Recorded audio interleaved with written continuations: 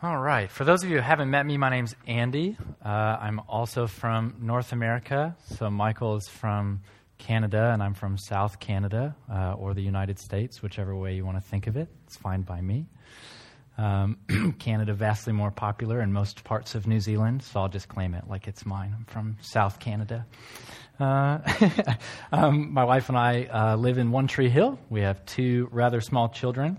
When I left them, my 2-year-old was in her chair screaming and protesting dinner, and my wife was feeding our 3-month-old, and she looked at me and was like, "Have a good time." And I said, "Sorry." A stage of life.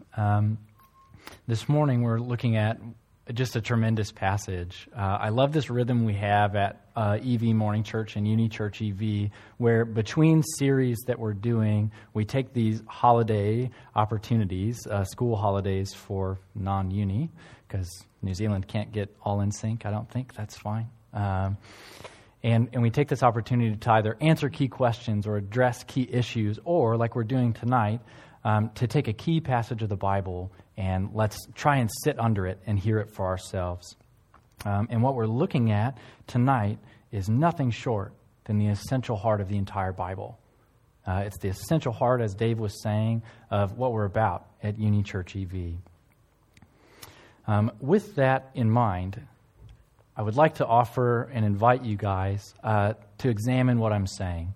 In Acts chapter 17, the Apostle Paul goes to a town named Berea, and he's in one of these cities along his journeys, and the author of Acts, Luke, gives us this insight into the heart of the Berean Jews that Paul is ministering to. He says, "Now these Jews were more noble than those in Thessalonica." Paul just got chased out of Thessalonica for proclaiming Jesus in the synagogue.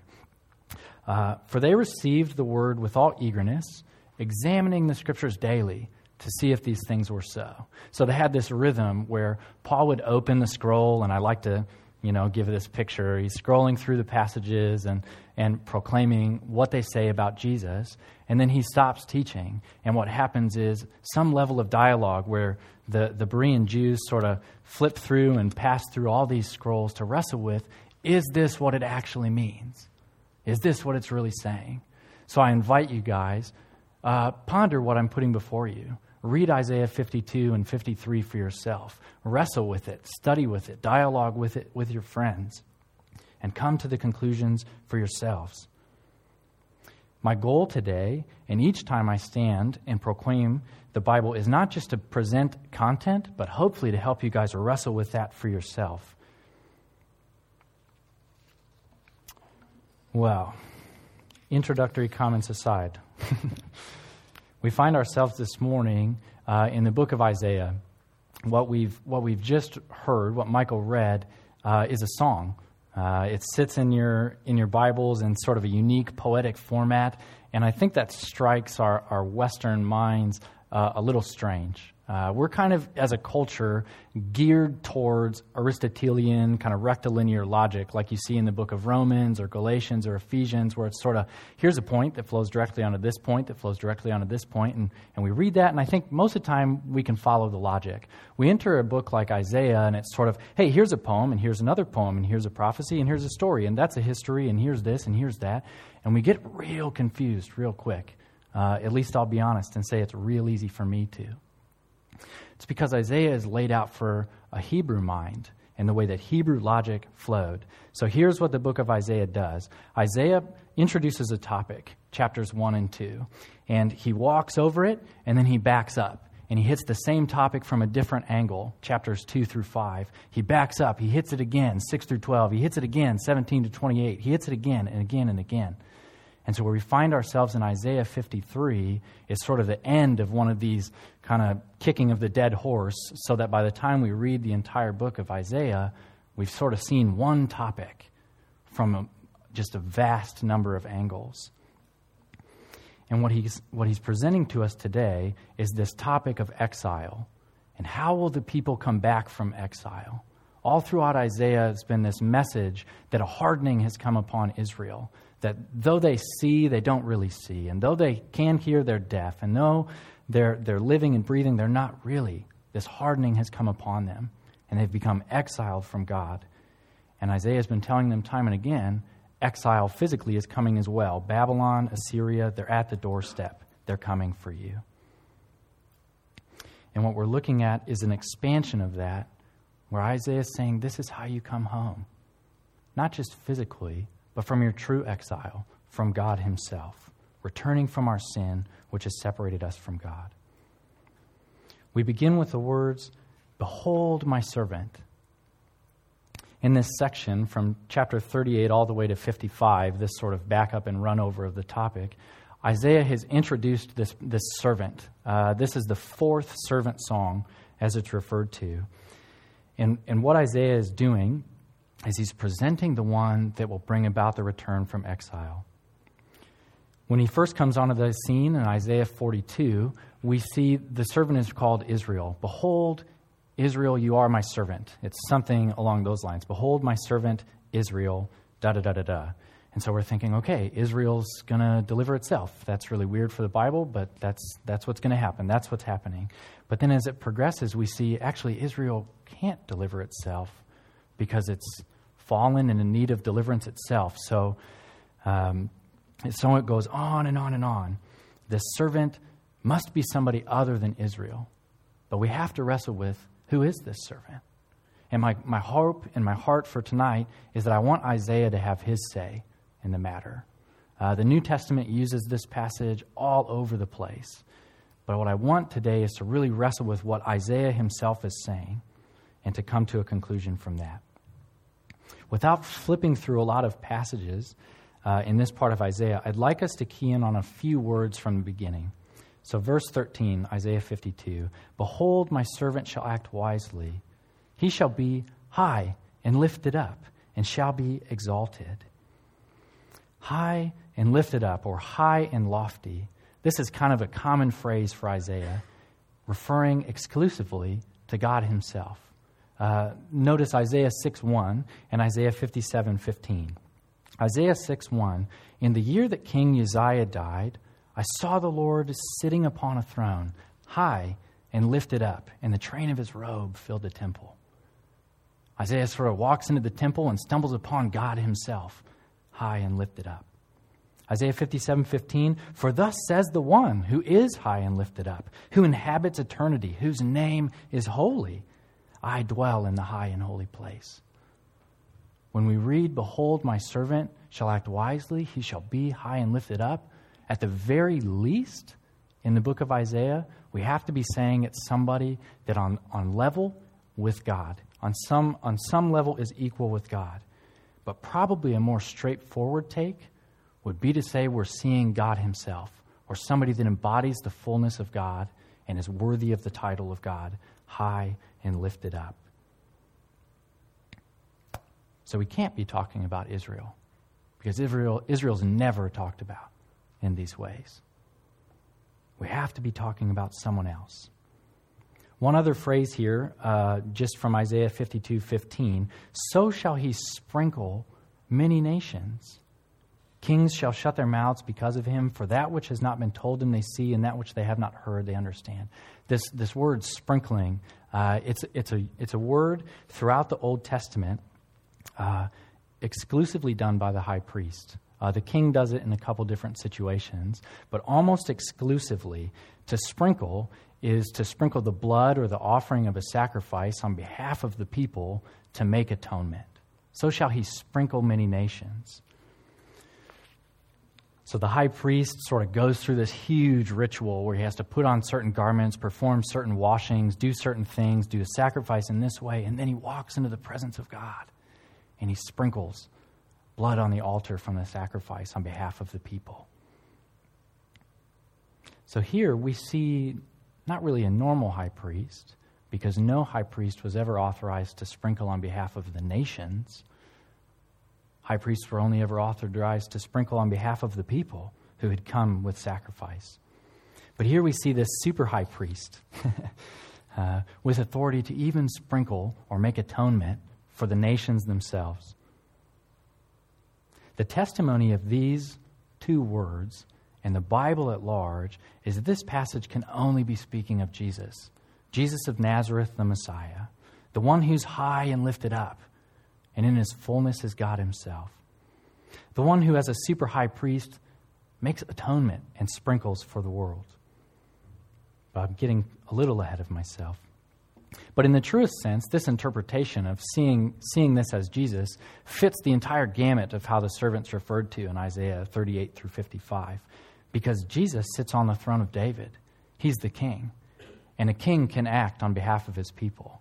In reality, a king represents his people. So the king can stand and say, I am Israel. And at the same time stand apart from Israel and say, I will rescue Israel. The king can do all of these things. When we're looking at this whole passage, Isaiah 52:13 to 53:12, we're seeing sort of one big poem. And these first three verses, 52:13 to 15, kind of offer as an introduction and is common in Hebrew poetry for the kind of the entire meaning of what's going to be in the whole rest of the section to be kind of sketched out or adumbrated in this way. So what do we see? Just real briefly, we see a servant who acts wisely, one who astonishes many, on some level is marred beyond human semblance, yet in the end makes atonement or sprinkles the nations. I should comment here that this passage follows a really interesting pattern. It sort of shares what will happen at 700 years, as Dave brought out, 700 years prior to Jesus saying this is what will happen. But it doesn't just give us this sort of event-centered prophecy. It then says this is what these things will mean. It's sort of prophetic doctrine more than it is sort of like this Nostradamus feeling, fire will rain from the sky. Okay, yeah, wow. And then, a helicopter goes past, and I guess that was fire raining from the sky. Or, something really weird and difficult to interpret. What we have here is a telling of events, a foretelling of events, and then saying, this is exactly how you should interpret those events when they happen. Futuristic doctrine, prophetic doctrine. Isaiah is offering us the heart of events and the meaning of events 700 years before it finds its fulfillment, which should serve only to amaze, only to astound, and only to assure all the more what the death and resurrection of Jesus was. The overlooked servant, Isaiah 53, 1-3. Who has believed what he's heard from us? Note the irony here. The last verse just ended with, kings will shut their mouths because of him. For that which they weren't told about, they understand, and that which they didn't hear beforehand, they see. But here it's, who's actually gotten this? Who's believed what he's heard from us? To whom has the arm of the Lord been revealed? For he grew up before him like a young plant, and like a root out of dry ground. He had no form or majesty that we should look at him, no beauty that we should desire him. He was despised, rejected by men, a man of sorrows and acquainted with grief, as one from whom men hide their faces. He was despised, and we esteemed him not. Isaiah is writing here from the perspective of kind of this preserved remnant of Israel, who in the end figures these things out, but they're being honest from the start and saying, who saw what happened and actually thought, wow, God's in that. This is the arm of the Lord being revealed before us. This is what we've always heard about. Who actually got it? Who looked at these events and clearly perceived God's action? If we needed any further convincing that the servant on display here isn't just Israel or some random person or Isaiah, but is Jesus himself, we'd need only to wrestle in with the phrase, he grew up before us like a young plant and like a root out of dry ground. Without having time to go into it fully, this is a key picture in Isaiah. If you've been in part of a church for any period of time, almost every year at Christmas, somebody stands up and reads Isaiah 9, sort of, 6 and 7. For unto us a child is born, and unto us a son is given, and the government shall be upon his shoulders, this sort of prophetic ringing of this newborn child, Jesus, that will change the world. And that's this word. He grew up before us like a young plant. That's what Isaiah is pointing to. This Isaiah 9 child and son who will be given, that the government will be upon his shoulders. And he grew up before them like a root out of dry ground. this same person that's pictured in Isaiah 9, by the time you read Isaiah 11, becomes this root of Jesse, this stump of David that sits on the throne and takes up the mantle. What we see here is Jesus being this servant. But if we would have seen him, I don't think we would have caught him, because he had no form or majesty that we should look at him, no beauty that we should desire him. That is, if you passed him on the street, you wouldn't be like, whoa, I have never seen someone like this. Surely this is someone God is at work in. We would have just sort of, and that was it. All gone. No form, no majesty that we should look at him, no beauty that we should desire him. He's not this twilight sparkling vampire that, it's not who he was. He was just a dude. Though he evokes a reaction from the nations eventually, he didn't stand heads above the rest. No, he was despised. And he was rejected. He was a man of sorrows, and he was acquainted with grief. And as one from whom men hide their faces, he was despised, and we esteemed him not. How can this be? This high and lofty one, this super high priest that's ready to sprinkle on behalf of the nations. Yet he was despised, rejected, esteemed not. He was overlooked, plain and simple. Realistically, if you would have walked past him, I think you would have thought he's a servant, not one worthy of notice. Thus Isaiah says, "Behold, my servant shall act wisely." They saw that he was a man of sorrows, one acquainted with grief. I mean, think about it. If Dave had introduced me today to those of you that hadn't met me before and said, I guess I'm excited to have Andy here. I mean, he's kind of a man of sorrows and seems like real acquainted with grief and stuff. You guys might have just got up and walked away. I mean, what does a person have to be like to be described as a man of sorrows and acquainted with grief? What kinds of things have to be going on in their heart? I guess, why shouldn't they have thought these things? They thought as they despised him and as they rejected him, they thought, geez, this guy's pitiful, eh? This guy's nothing. And they missed the most significant man in all of history. Isaiah fills out the meaning of these verses in 4 through 6, the suffering of the servant.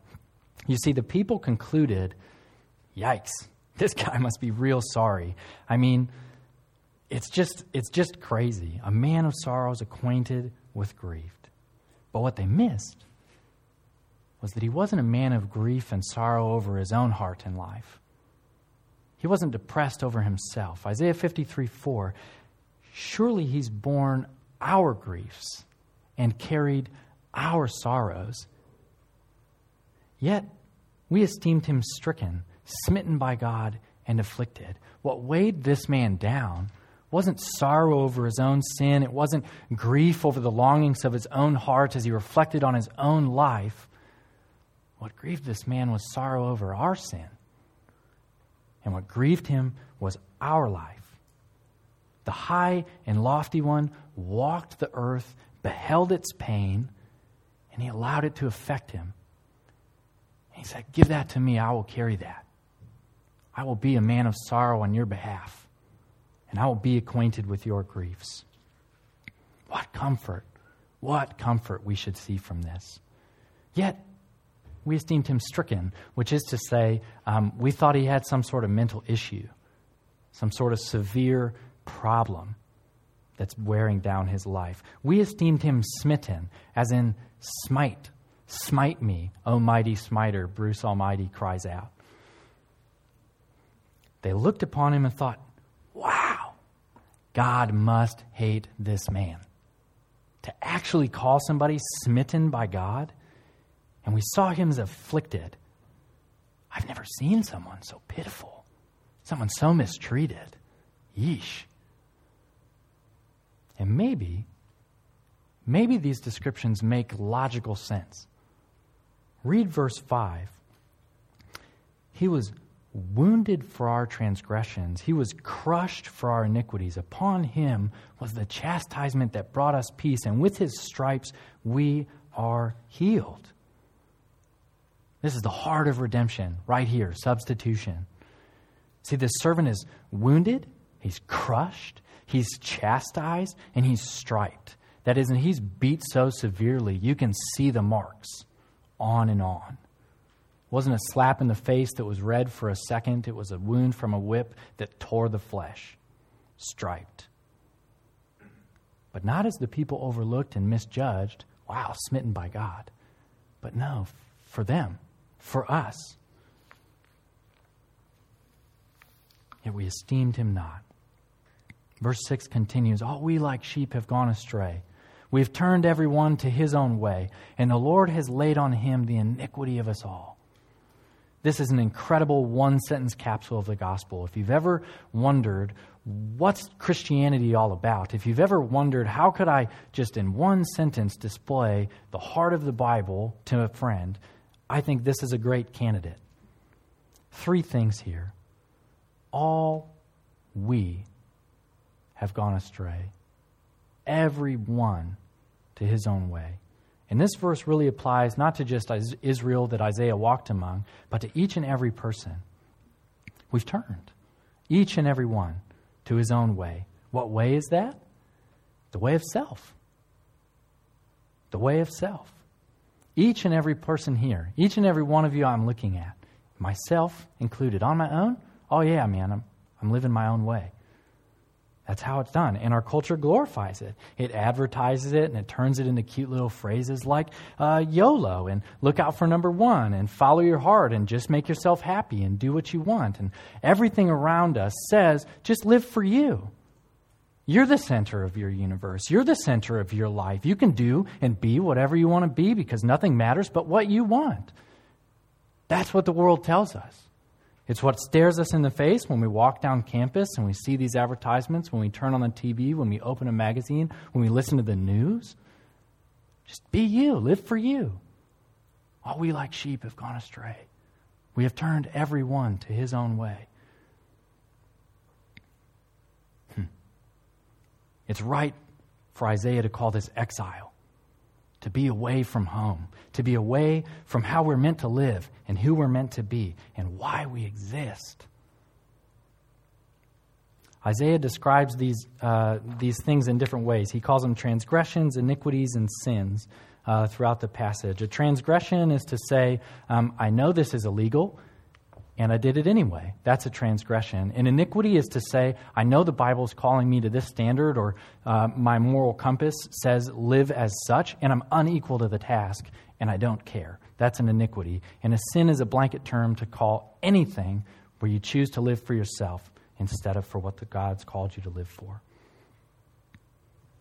But I don't have to offer a list of sins or transgressions to try and convince you of what I'm saying. I don't have to say, have you ever stolen anything? And on and on and on. Because at its root, that's not the problem. Science loves to call us human beings. And I love that. That's fine. I'm taking no issue with that. I would love it if we would also just call ourselves human worshipings. Because from the moment we wake up to the moment we go to sleep every night, and actually oftentimes probably while we're sleeping in our dreams, we're treasuring, we're worshiping, we're pursuing something. We're living for something. We're making choices in light of something. And that's a display of worship. And the root is that each of us often lives for the wrong thing, with something other than God at the center of our hearts and lives.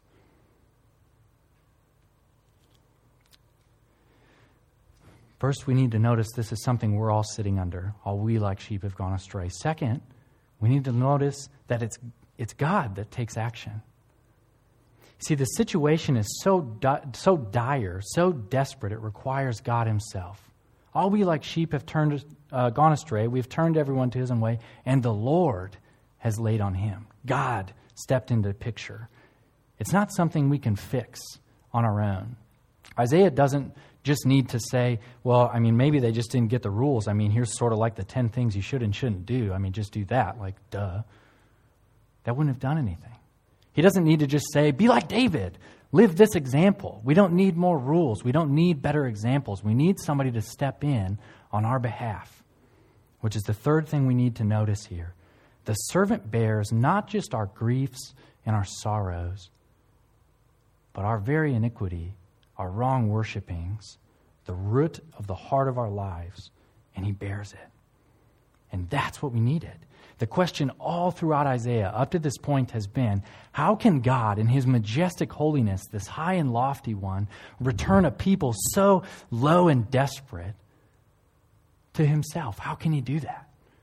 And this is the way God answers it. God steps into the scene and he offers a substitute on behalf of the people. What can happen that can bring about humanity's separation from God? Consider Isaiah 59:2. Should be on the screen. But your iniquities, these sins or transgressions, whatever word you want to stick in there, have made a separation between you and your God. And your sins have hidden his face from you so that he does not hear. Consider what sin can do. Consider its weight, its damage, its vastness. Sin separates you from God. You want to know why people hid their faces from Jesus, as we read before? I reckon there's only, as I've thought about, only two kinds of people we hide our faces from. We hide our faces when we look at somebody whose affliction or suffering or pain we just can't bear to think about, and we turn away. Or we hide our faces from somebody who's living such a life we can't even reflect on what must be going on in them. They're either so successful or their character is of such a way or such a stature that we can't deal with it. It seems to me Jesus did both of these things. I think something in his life let them know, I'm not like you. I walk among you, but this root of problem that you all bear, I don't bear, because he was never separated from God. And God could stand to look at Jesus, and through his substitution, death, he can stand to look at us. To overcome such an obstacle, a separation from God, requires these two things. God to step in and take action, which we've seen, and the sending of someone to die in our place, to bear this punishment, to be wounded, pierced, crushed, chastised, striped on our behalf for our sin. And realistically, I think as a people, just anybody, we're kind of hardwired to long for this and to desire this. I spent about 5 minutes this morning just running through movies in my head that have this as their central theme. Braveheart, Gladiator, Dark Knight, Matrix, Harry Potter. That's what came to my mind in the first few minutes. Those also happen to be some of my favorites.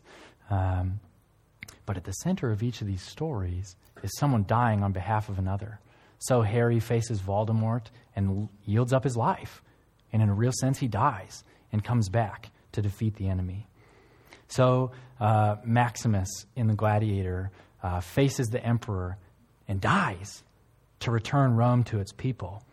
And as I was finishing this last night, Catherine was walking around, my wife, with our 3.5-month-old son, kind of bouncing, trying to get him to calm. He's real kind of colicky and he's extremely fussy. And she turned on the TV for some background noise going on. And what was on the TV? How to Train Your Dragon. Yeah, it's a good movie. And so as I was working on this, I kept glancing up at the screen. And you know what I noticed? That's the central theme of How to Train Your Dragon. Not to make a mountain out of a molehill here, but what you have is a people afflicted by dragons that are enslaved to a master dragon that requires them to offer these sacrifices and to steal and tear down others. And a little boy that has trained the dragon. That's How to Train Your Dragon. And the two of them together yield up their lives to make atonement, to bring about the end of this enslavement that these dragons were under. Our culture longs for this. Each of our hearts longs for this. This is the central theme of so many things around us. Jesus suffered like no other. Not only did he die on the cross, but upon the cross, he faced not just the pain of the cross itself, but the punishment on our behalf. But Isaiah is not done. The silent servant, Isaiah 53:7, he was oppressed and he was afflicted, yet he opened not his mouth. Like a lamb that is led to the slaughter, and like a sheep that before its shears is silent, so he opened not his mouth. See, he not only suffered, but he was silent to the slaughter. I don't know. There's something in me. I'm just going to blame it on being an American, that when I'm oppressed and afflicted, I'm just ready to fight to the death. I'm ready to be bearing arms and going after. I've never owned a gun in my life. Don't get the wrong picture of me. But there's something in me that even when I get a traffic ticket that I feel like is wrong, it's I'm writing letters and I'm fighting this to the teeth. Somebody from the government, the minister is going to have to come and tell me, no, you need to pay the ticket kind of thing. I'm going to fight it. And I know nothing about sheep. Heaps of Kiwis know heaps about sheep.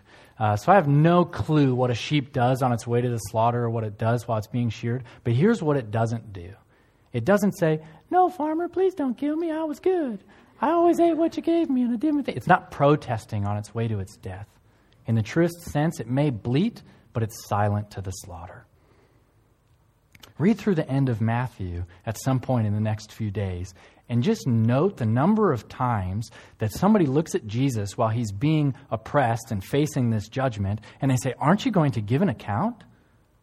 Aren't you going to answer these questions? Aren't you going to offer a defense? These people are saying some extreme things about you. And if you don't give an account, I'm going to be forced to put you on a cross. Yet he opened not his mouth, silent to the slaughter. Verse 8 continues, by oppression and judgment he was taken away. And as for his generation, who considered? And this word considered is slightly lost on us in English, I think. At least it was lost on me. The truer word here should be something like, who deeply meditated upon or contemplated these events as they happened, and who understood God himself is doing this? Who considered that he was cut off out of the land of the living, stricken for the transgression of his people? Who is it that looked at him and saw anything other than, wow, God must hate that guy? Smite him, O mighty smiter.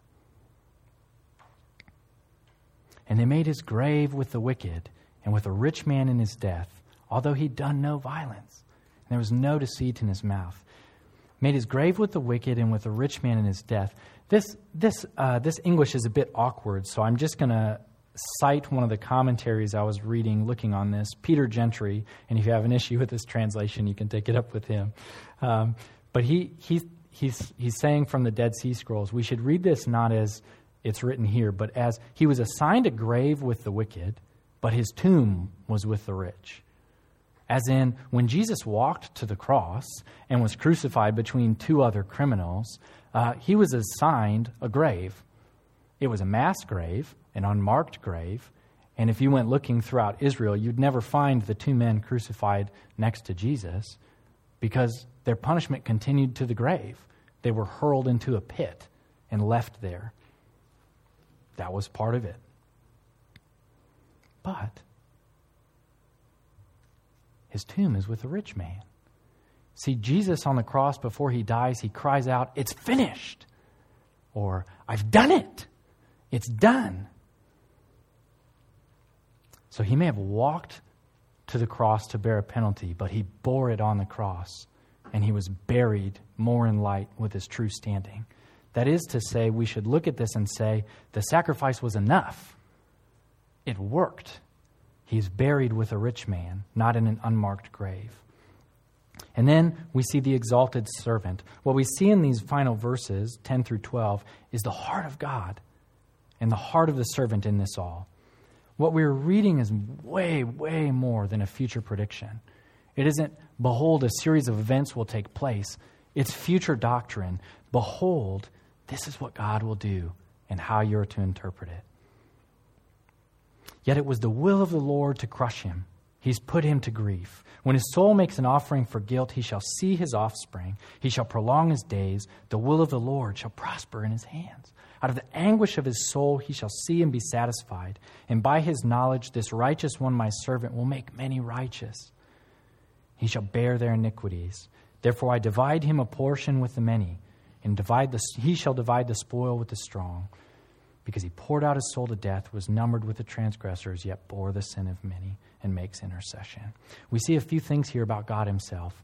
We see that this was God's will. In the translation that Michael read, it said something like, it pleased the Lord to crush him. And we don't need to read this from some sadistic sort of, God went, no. We should see this in light of what it is. It's a sacrifice. It's the one sacrifice in all of history that after it happened, God smiled because it did what it was meant to do. It pleased him. It had its effect. It was the will of the Lord. It was his design, and it worked. It brought about a true result. And we see also that in light of this, God offers reward to the servant. He divides him a portion and gives him spoils. We see here a few things about the heart of the servant. Consider these phrases. When his soul makes an offering for guilt, he shall see his offspring. He shall prolong his days, and out of the anguish of his soul, he shall see and be satisfied. I think the plainest reading of these verses isn't just that Jesus will have some sort of out-of-body experience from which he sees, but that new life comes. He shall see and be satisfied. He shall prolong his days. See, not only is God pleased and satisfied with what happens, in the end, the servant will walk through affliction, wounding, piercing, crushing, chastising, and striping and say it was worth it. And it was good. And it was right. Thirdly, we see things about the people whose sin and iniquity were born. It's an offering for guilt. It brings about righteousness, which we shouldn't take as just sort of like a clean slate. Everything is now, fresh start, Jimmy, go for it. What it is that it provides them a right relationship with God and the means by which to maintain and move forward in that. Righteousness of life. On and on. And we see Jesus divides his reward and his spoils with them. But we're left with two questions, at least, or we should be anyway. Realistically, I've presented, I think rather clearly, who I think this servant is. But we have to ask the question, who is the servant? And if you're ready to conclude that it's someone other than Jesus, what does that look like in your life? This servant is one who stands before God on your behalf, who steps up to the plate, takes the punishment, and is satisfied in light of it. Righteousness, peace with God, a return from the exile of your heart and separation from God is what's at stake. And we have to get this question right. Who is this servant? Who is this one who can do this? And the second question I think we would need to wrestle with is, who is the servant for? If we've kept track of the references here in Isaiah, we should have seen a few things, that these promises and this servant is not just for Israel. 52:15, kings shall shut their mouths because of him. He shall sprinkle many nations, and on and on. Sorry, I lost my page here. He's for the world. Not is it just for the few, but for the many. By his knowledge shall my servant, the righteous one, make many to be accounted righteous. He shall divide his spoils with the strong. And don't read that as like, well, I better hit the gym so I'm strong enough to get some spoils. We should read it like if I were to say, hey, New Zealand is a country 4.2 million strong. The USA is a country 321 million strong. My car is about, 50 horsepower strong. Not quite very. It's not a display of a person's character or strength. It's a display of the number. As in, he will divide his spoils with many strong, the numerous. The heart within this question, and that I'm hoping you're asking, isn't just who is this servant for, but is this servant for me? Did his offering of guilt include my transgression and sin and separation from God? Realistically, everyone in this room can find themselves in these verses. Consider again verse 6. All we like sheep have gone astray. We have turned every one to his own way. That's where everybody starts in the whole history of ever. But the deeper question is, how can I come to be found in the second half of verse 6? But the Lord has laid on him the iniquity of us all. How do I move from this sheep that's gone my own way to this one who's had his iniquity dealt with? I want to let Isaiah have his say here. We may be stopping my little systematic walkthrough of chapter 53, but this section continues all the way through chapter 55. Let me just read the way God calls you to come back. Isaiah 55, 1 through 3. Come, everyone who thirsts, come to the waters. He who has no money, come, buy and eat. Come, buy wine and milk without money and without price. Why do you spend your money for that which is not bread? And why do you labor for that which does not satisfy? Listen diligently to me. Eat what is good. Delight yourselves in rich food. Incline your ear and come to me. Hear that your soul may live, and I will make with you an everlasting covenant, my steadfast, sure love with David. The testimony of the Bible, from Genesis to Revelation, from beginning to end, and at all points in between, is that God asks you to come in faith. What does it require to dine at this table, to come thirsty? He who has nothing, no money, come buy and eat. Come buy wine and milk and the richest of food without money and without price. God says come, and come by faith. Why do you spend your money for that which is not bread? Why do you labor for that which will not satisfy you? YOLO, follow your heart. Just be yourself. Give it your best. Live your dreams. The world revolves around you. Yuck. Why do you labor for that which does not satisfy? I reckon if I asked each one of you in a one-on-one situation that you felt safe with, and I said, okay, in the end, how would you like to leave the earth? That's the kindest way I can put that. How would you like to die? I reckon most of you would say, well, I'd like to be old, and I'd like to sort of have a calm passing, maybe with my family and true loved ones around, and I'd like to have the opportunity to reflect on my life a bit and share some last thoughts, some final words, maybe finish my memoirs, and then, done. Realistically, that's so far-fetched.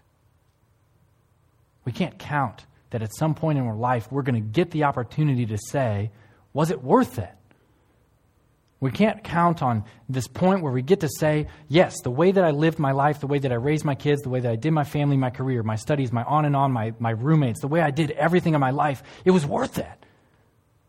Isaiah cries out, why do you labor? Why do you spend your life for that which does not satisfy?